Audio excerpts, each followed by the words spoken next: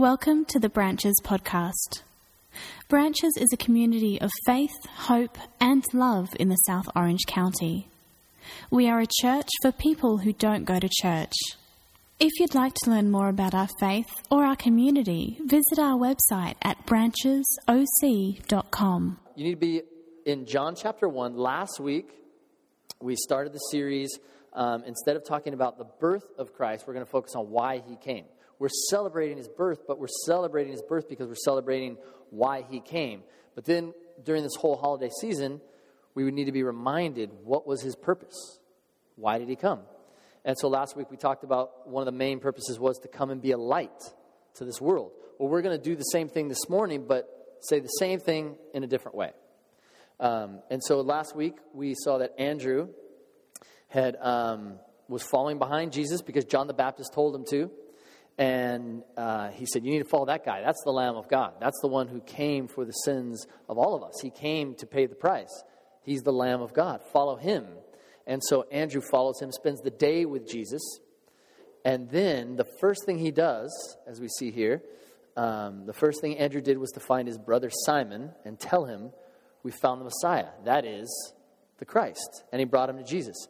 Now let's see what happens with this interaction. This interaction between Jesus and Simon, or Peter, is a very unique one. Remember, this is the first time they've met. So here in verse 42, we see this.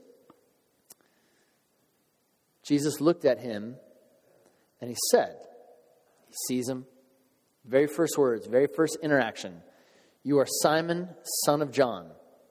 You will be called Cephas. And we know when translated that means Peter.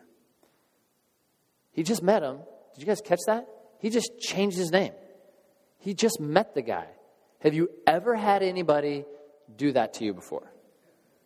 Unfortunately, I can say I've done that to people because I just don't think. I'm a nickname guy. Like I have a weird name myself. I didn't give myself this nickname, but it's just kind of this thing. And so I'll meet people. I had this really bad situation, actually. This is an example. Luckily, he was a kid, and they're moldable, and I think he'll forgive me, and I think he'll forget. But it was one of my son's friends, and they surf together. They're on the surf team together. And he goes, oh, yeah, he's from Australia. And so it was Halloween, and they were going out together. And so all 5 kids were lined up, and I'm like, oh, hey, what's up, what's up? And the other kid, and he said his name, and I remembered, oh, that's the kid from Australia. And I went, oh, what's up, foreigner? It just came out.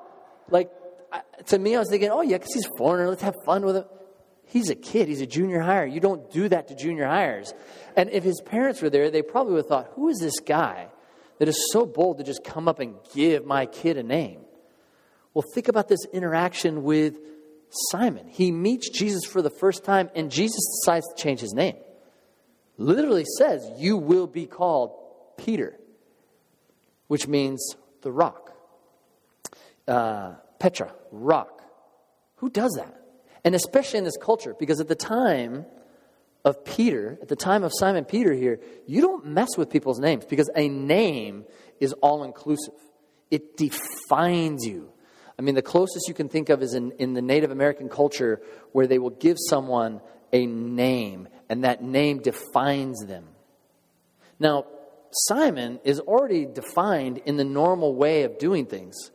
And Jesus references that. He says, you're Simon. You're the son of John. For many of you, you're just known because of your parents. Or at least you feel that way, right?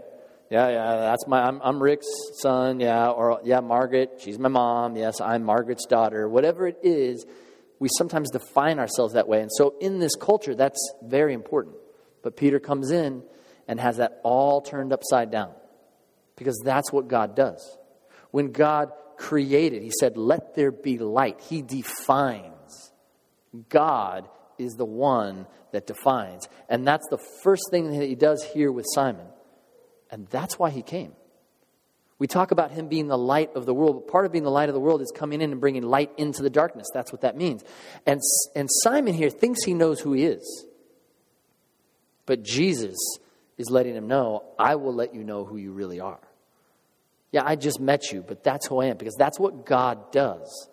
He names, he defines. And to a large degree, what I think that is saying is that this is who you think you are, but I know who you are underneath. Much like a sculptor works with a piece of clay, or, for example, Janet worked with this pallet of wood. She saw what it could be. She saw that it wasn't just a pallet of wood. She knew what it could be. And so they created these. That's what artists do. Well, God, when he called Peter by that name, he was so far from being Peter. And yet, God calls him by the name of his becoming, what he's going to be. And it's actually a little bit of who he is right then. And when I think of the sculpting, for those of you who know me, I'm an art nerd. I love all the arts. I love the visual arts from the movies. One of my kids has that. Like, I think he's going to be a movie critic because he just wants to find an excuse to watch movies all the time. Not just because he wants to watch movies, but he loves movies and the stories, and maybe he'll write or whatever. But it's in our blood. Like, we love it. And when I was younger, I wanted to go see the Statue of David. If you don't know what that is, I'm telling the truth here. It's the greatest sculpture in the world, considered, right? Okay, good. I throw that out there because that's what I think. And that's what other people say. But you got to talk to the super art nerd over here, and she really knows. So I was making sure I got the nod that I was on the up and up there. And it's in Italy. And I had seen the Pieta, which is in Rome, and I had already made the decision ahead of time. I'm going to go see the Statue of David. And one of the things that I had been told, which always stuck in my mind, is that when Michelangelo was looking at this ginormous piece of marble, before he started it, he had to figure out what was inside. And so he yelled out loud, because artists, they're weird, and he yelled, like, "What is in the rock?" And it was in the open air, so if people were around, like, he wanted to do it in secret, but people would come, they'd hear this weirdo artist yelling, "What is in the rock?" Because he knew he was commissioned to do this Statue of David. But nobody wanted to mess with this piece of marble because it had all these imperfections. It was this humongous piece of marble, and two other people had been commissioned prior to him to create the Statue of David. And they just didn't do it. One guy, we're not sure what happened. And the second person, he just made such little progress that they just fired him. And so for 20 to 25 years, nobody touched this humongous piece of marble that just sat in an open field, just waiting for who the sculptor would be. And I love what Michelangelo said about the job of a sculptor. I want you to see this quote right here. He said, "Every block of stone has a statue inside it. And it's the task of the sculptor to discover it." And I think of Jesus interacting with Simon, and he knows him. He knows him inside and out. He knows what's inside. God has come to let us know how things really are. We talk about him being a light to the world, but included in that is us knowing who we really are. And then by us seeing who we are, we can then look at each other and see each other for who they are. And Michelangelo is sitting there at this piece of stone, and he eventually starts on it, and it takes him 3 years. He started in 1501, and he unveils it in 1504. So between 2 and 3 years. And in that process, he's doing it outdoors. He's screaming so people are walking by. He just finished the Pieta. He's about 26 years old. He's now the most famous sculptor in all of Italy. And it's during the Renaissance. And here he is just trying to create this. And what he finishes with is this 14-foot statue. And here's the beauty. He talks about every block of stone has a statue inside it, and the task of the sculptor is to discover it. When he looks into the stone, he sees what no one else has seen. All the other artists that had been commissioned and had considered this said it just has too many imperfections. This piece of marble, you can't do anything with it. How many of you feel that way? You know what? There's too many imperfections. What is God going to do with this? In fact, they wouldn't want to mess with it because they said the imperfections would cause a statue of that size to fold on itself. It would break because of the imperfections. And And he had to work in the outdoors, so you can imagine Michelangelo working out in the rain as he's sculpting. And they warned him ahead of time in the contract because they want to make sure he didn't find an excuse to get out of it. They said, look, you need to understand, like, this has been outdoors for 25 years, just sitting. Nature has ravaged it, so you're going to have to work with that. How many of you feel that same way, like just time and situations and circumstances and emotional trauma or whatever has got you to the point where you feel like I've just been outdoors too long. Like there's nothing, it's too late. And so Michelangelo took this on. And I remember I got on the train, then I get on the bus, then I had to walk forever because in Italy you just got to walk. And you come to this museum. In my opinion, there's really no other reason to go to that museum. They've built the museum literally around this 14-foot tall statue. And so it's built around him, and then they have other things that Michelangelo has done. But nobody walks to those things. Everybody comes in just to see this statue. And I've seen other pieces of art. I've seen the Mona Lisa, and, the Mona Lisa. And there's this line, you get in line, and then you see it, and you're like, I don't get it. But when you see the statue of David, you understand something's different here. Not just because somebody pumped it up and exaggerated it or raised the bar high. Like you've got to think it's awesome. No, it's amazing. The determination in the face. And this is something that Michelangelo did that nobody else did. Every time they would show David, because this was the Renaissance, so that they knew what they wanted. They wanted a statue of David. This is important. It represents Italy. It represents this idea in Florence of standing up. And so he would always be seen with Goliath's head. So they would always do the statue of David with David holding Goliath's head, saying, look what he's accomplished. But instead, as David was in the stone, as Michelangelo saw it, he saw him just standing there like ready to go. And if you see the face, and I was going to put the whole body here, but all you guys would go, all you would see is he's naked, because he's naked. So I actually had it. We were supposed to have the slide up here, and something glitched on the computer. Maybe it's the Spirit of God stepping in, saying you couldn't handle it. I'm not saying you're not mature. I'm just saying for some magical reason, the picture won't show. Take for what it is. But there's this amazingness of him just standing there. Google it so you can see his face and see his body. It had never been done before. And that's why they say it was perfection. We're just talking about Michelangelo here. Michelangelo is not God. God is in the business of making masterpieces. And he never makes mistakes. And we are his. And so whatever you think you've been through, you need to understand that one of the reasons that God came in terms of being the light of the world is to shine light on who you really are, to define you. You are not defined by your parents. You're not defined by your job. You're not defined what you think about yourself. Right? Like, oh yeah, I'm smart. I'm dumb. I'm athletic. I'm a klutz. I'm a businessman. I'm clueless. I'm a mom. I don't have any children. I'm a grandparent. You're not how you define yourself. And you need to decide then, who are you? Are you going to trust God to be the one that defines you? And that's what we're going to look at. And what struck me, if we can look here at John 1:42, what really sticks out to me is that Jesus looks at him. And he says, yeah, you're Simon. He throws his name out like, yes, you are Simon. And then he goes on to say, you are the son of John. It's almost like he's categorizing him. Can you see? It's almost like your identity. Yes, you are Simon. Your identity is Simon. Your identity is you're the son of John. But you will be. It's like a sculptor that looks in and sees what's really inside of him. And I want us to make sure we understand this, because I think people think that when you are born again, that you become something different, something new. Like the old just disappears, and what was there is no longer there, and now you're a completely different person. And yet, as we look at the life of Peter, we're going to see that he is exactly who Jesus said he was. It's just that he gets sculpted, and what's really inside comes out, and he gets polished and shined up.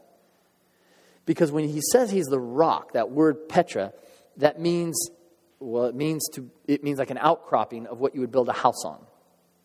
But it also has other meanings.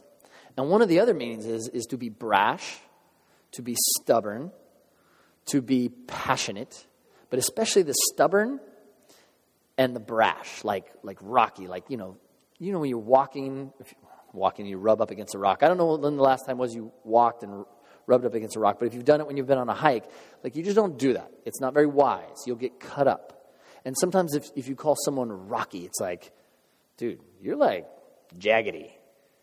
It's much like if you see someone nowadays, we can give them a nickname that identifies them in that way.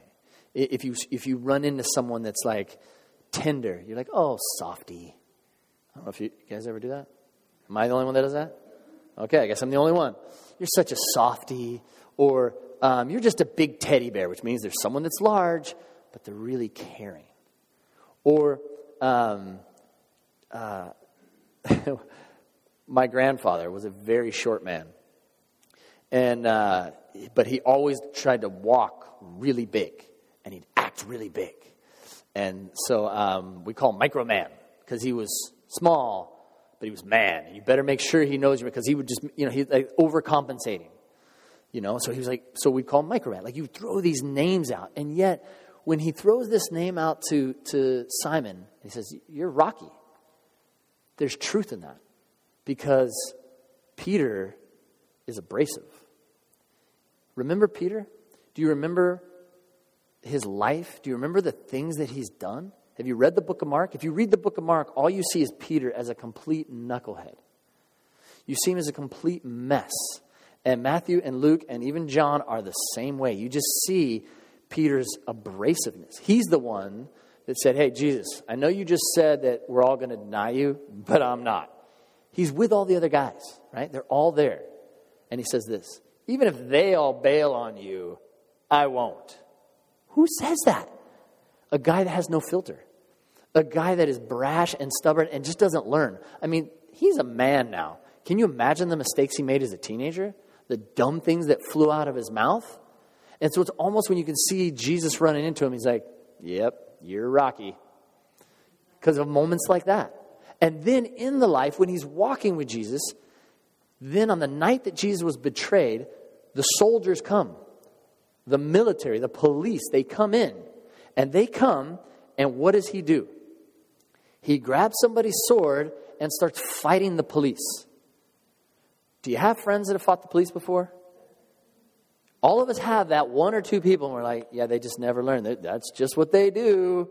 And of course, that person has to have some kind of nickname, because they just get in so much trouble because they do dumb things like that. That's what Simon does. And Jesus calls it before it happens. Who the heck is going to take on an army by themselves with a sword? After Jesus said not to. That's what he does. And Jesus sees that in him. But also, Jesus, because he knows Simon, knows also what's inside. He's a sculptor that can see inside of who he really is.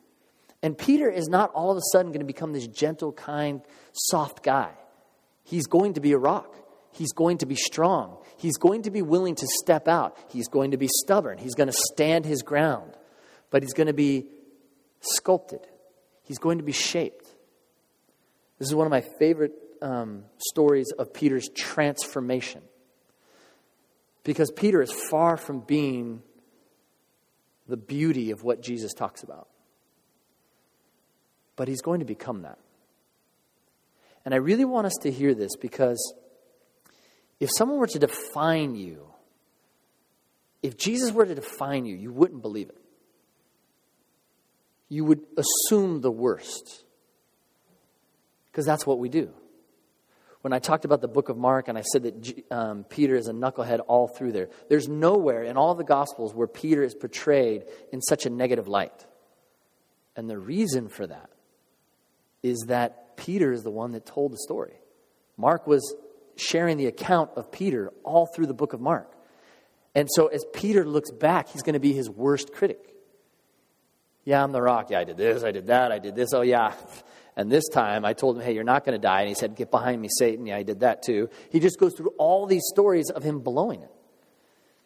Because when we are given that name, we tweak it. We had a Friendsgiving. I have some of our friends that were here. We're all at Friendsgiving. And one of us made the decision and said, you know what we should do? We should all go around and say what we're thankful for about each other. But you can only do it in one word. So you'd go around and some would say, you're kind or you're patient.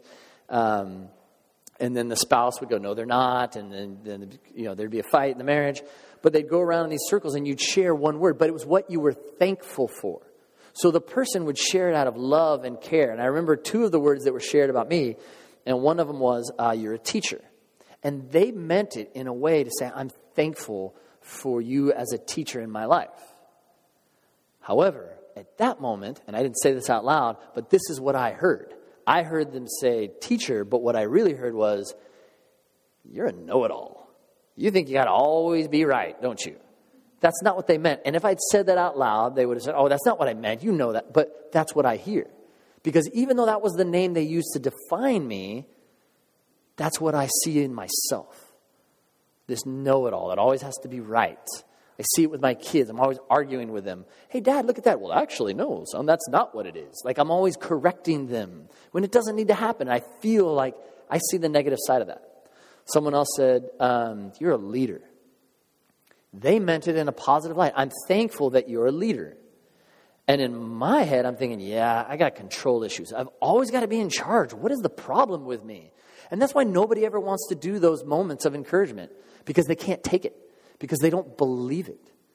And so here we are talking about God redefining you, showing you who you really are, and yet the reality is you're probably not going to believe it. But it's true.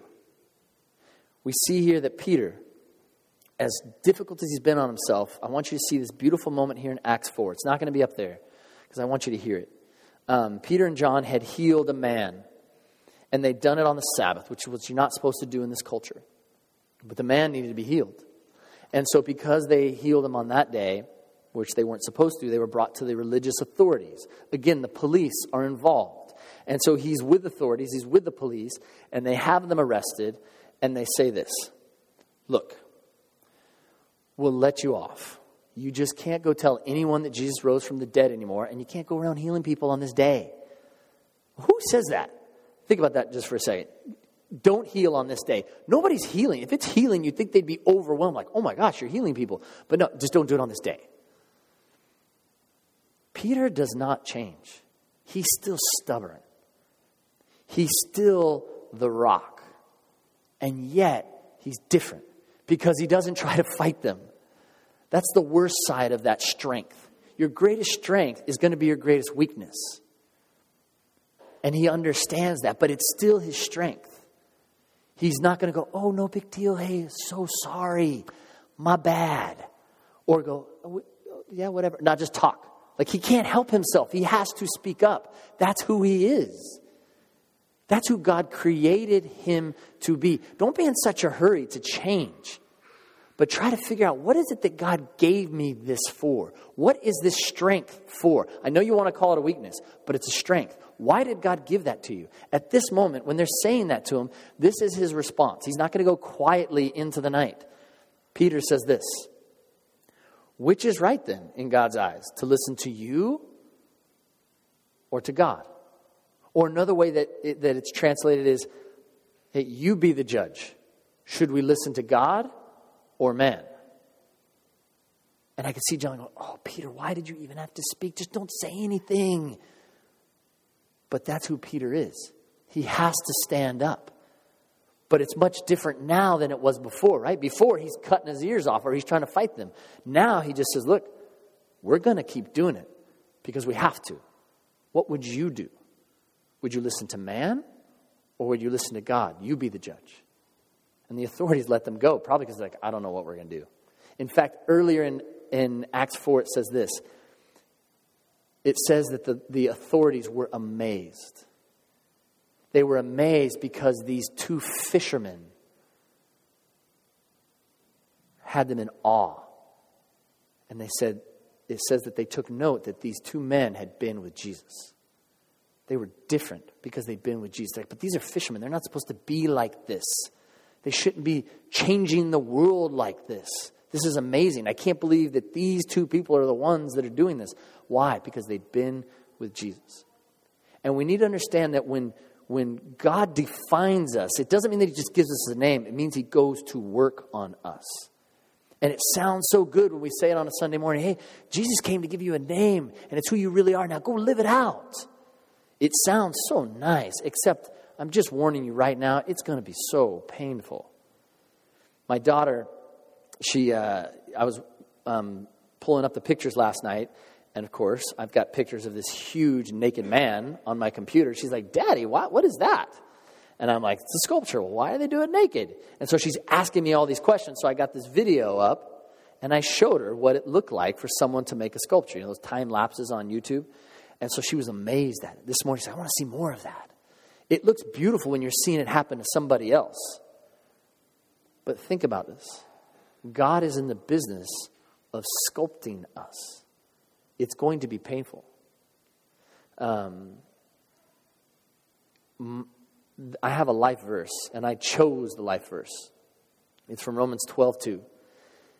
And I say I chose it, but I think the verse chose me, because it was the first time that I read the Bible, because I didn't grow up reading the Bible. I didn't grow up in church. But I remember when I read that, I could hear God saying, this is you. It was as if he defined me in that moment. And this is what Romans 12:2 says. It says, do not conform any longer to the patterns of this world, but be transformed by the renewing of your mind so that you may know his will, his good, perfect, and pleasing will. That word conform means to mold or to sculpt. And the word transform means to change. And when you think of Michelangelo, and you think of the Spirit of God changing you, it's going to be painful. I don't know what it's going to look like for you. I don't know what your circumstances will be. But when you ask God to come into your life, which is another way to say you are going to follow him, then you are setting out on a path where he is going to do work in your life. And you will be shocked, like my daughter, when you see some of the tools that he has to use to reshape you. I had a situation where I was at my wit's end. It was about 10... I base it on how old my kids are. So if my middle guy is 10, my oldest 12, it was 11 years ago, because my oldest was 1. And we were in Hawaii. We were on sabbatical. And it was Steph and I and a 1-year-old. And we had this extremely difficult situation where it was living rent-free in my head every day. And it was fresh. It had happened in April, and here we are in the summer, and it's all we could think about. And it was just this dread. And I'm sharing this story with these mentors of ours, Leroy and Cindy, and they sat us down and they said, you know what, we know what you're going through, and we want to share a story with you that we think might give you some insight into what God might be doing. Because we had a friend, this is Leroy and Cindy speaking, they had a friend who was a public speaker. It was an evangelist, a Christian speaker, and he would travel around. And I don't know where these people got the resources to do it, but there were 3 people that would travel wherever he was going, and they'd get there before he got there. And they'd stand outside with picket signs defining him. This guy's of the devil. Don't listen to him, and whatever else you write on picket signs when you don't want to hear from someone because you don't trust them. And they would travel wherever he was. And it got so bad to the point where he confessed to Leroy and Cindy. He just said, I got to the point where I just started praying, saying, God, I don't know if this is okay to ask, but could you just strike them down or something? Because I don't think I can handle this anymore. You're sending me to these places, and everywhere I go, I just see these signs, and it just wears me out. You all have signs around you all the time. I don't think people are walking around with them like this, but you have all of these titles that you carry with you that other people have placed on you. Some of them are great titles, but they're a burden. You didn't accept it. God didn't give it to you, but somebody else did, and you feel you got to live up to it. Or like some of the people I've talked with this week, there were some people that said, I just can't seem to function because my mom said this, and it's stuck with me ever since, and I can't let go of it. This is how my dad sees me. Or this is this experience, this is what I was defined as. And so, much like you have to deal with that, this guy had it visually. Every time he went to go share this good news, he had to deal with these people. And he had an experience where he had a dream where God showed up. I don't know if you've ever had one of those, but at some time in your life when you're following Christ, most likely you'll get a dream like this. I've only had it happen like twice. But a dream where you know it's not a dream and God's speaking to you in the dream. And in this dream, he didn't see God, but he saw this huge statue. But the statue was covered. He knew it was a statue. And much like the statue of David, it was in this room that was built around it. And he sees this huge statue, and God says, I've been working on you. Do you want to see it? And of course he wanted to, but he also could tell that God was saying, but you can't see it yet because I'm not done. I'm still working on you. But would you like to see the sculptors that I've commissioned to work on you? Think of that.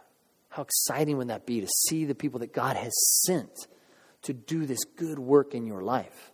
And he said, yes, I want to see him. And so then from behind the sculpture come the three people, the two guys and the girl that travel everywhere he goes. Those are the three people that God brings out from behind the sculptor. They've been working on you. This is who I've commissioned to complete the work that I've started in you. I don't know how the rest of the dream goes on because that stuck out to me because then I realized in my situation, maybe that's what God's doing. Maybe this thing that I want God to just take away, that I want to just disappear, maybe it's there for a reason. Because I made a decision that I'm not going to conform any longer to the patterns of this world, but I truly want to be shaped into who God made me to be. And when they shared that story, and I thought about how difficult his situation was, mine looked better, and it still wasn't something I wanted to go through, but I accepted. I'm like, okay, God, maybe that's what you're doing. Maybe these two people are here in my life because you need to use them. Maybe they're my sculptors. I don't know what your circumstances are. I don't know what you're going through. What matters most, though, is have you made that decision to not conform any longer to the patterns of this world, but to be transformed? And if you're going to make that decision, I'm warning you, it's not going to be fun. It's going to be good. It's going to be real. It's going to be beautiful. But it is not going to be easy. There's another scripture that I want us to hold on to. And it's from 2 Corinthians 5:17. And I'm not putting it up there because I want you to know it. When we put scriptures up there, sometimes we put them up there and you're like, oh yeah, and then it just leaves, right?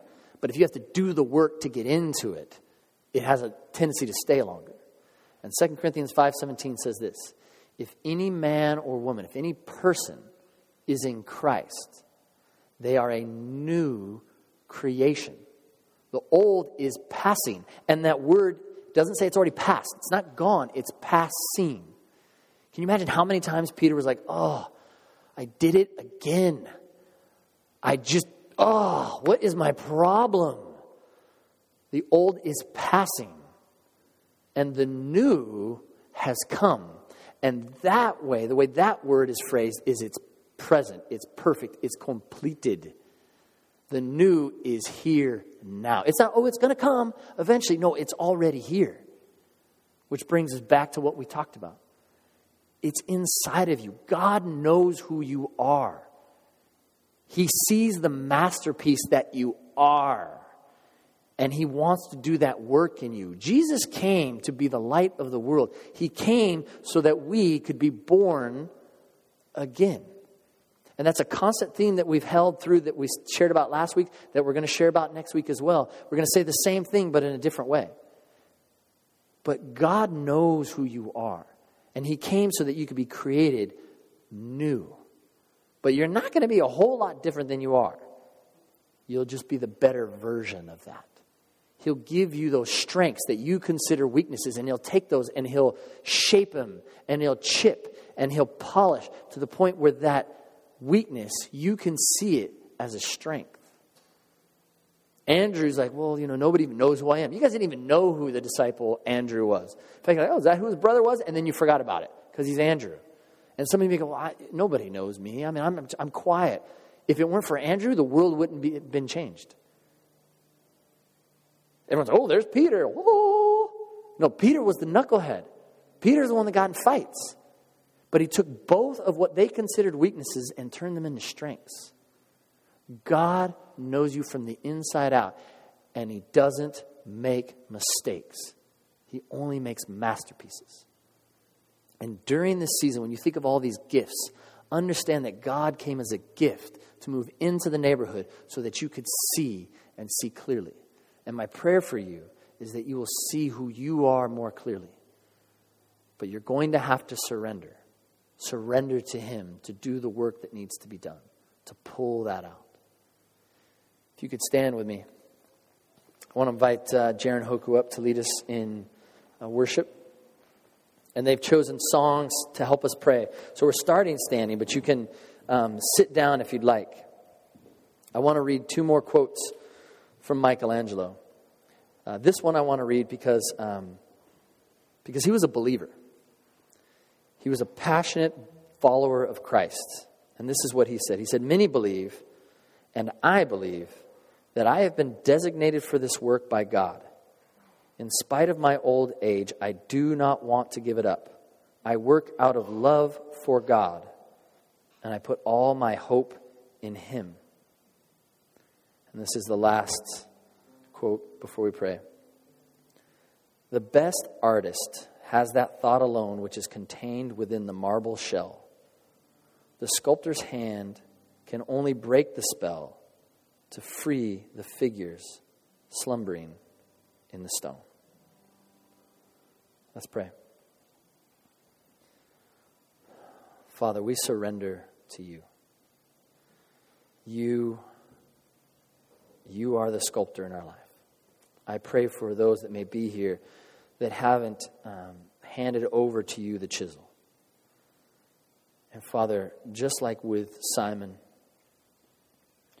just like with me, I pray that you would give them the opportunity to hear you calling their name, that they would know that they belong to you, and that they would hand themselves over like a big piece of marble into your hands. Father, I'm excited. I just got excited thinking about what is going to be different in this world because of those people that handed themselves over to you, and what you're going to do through them for your purposes. We surrender to you in the name of Jesus. Amen.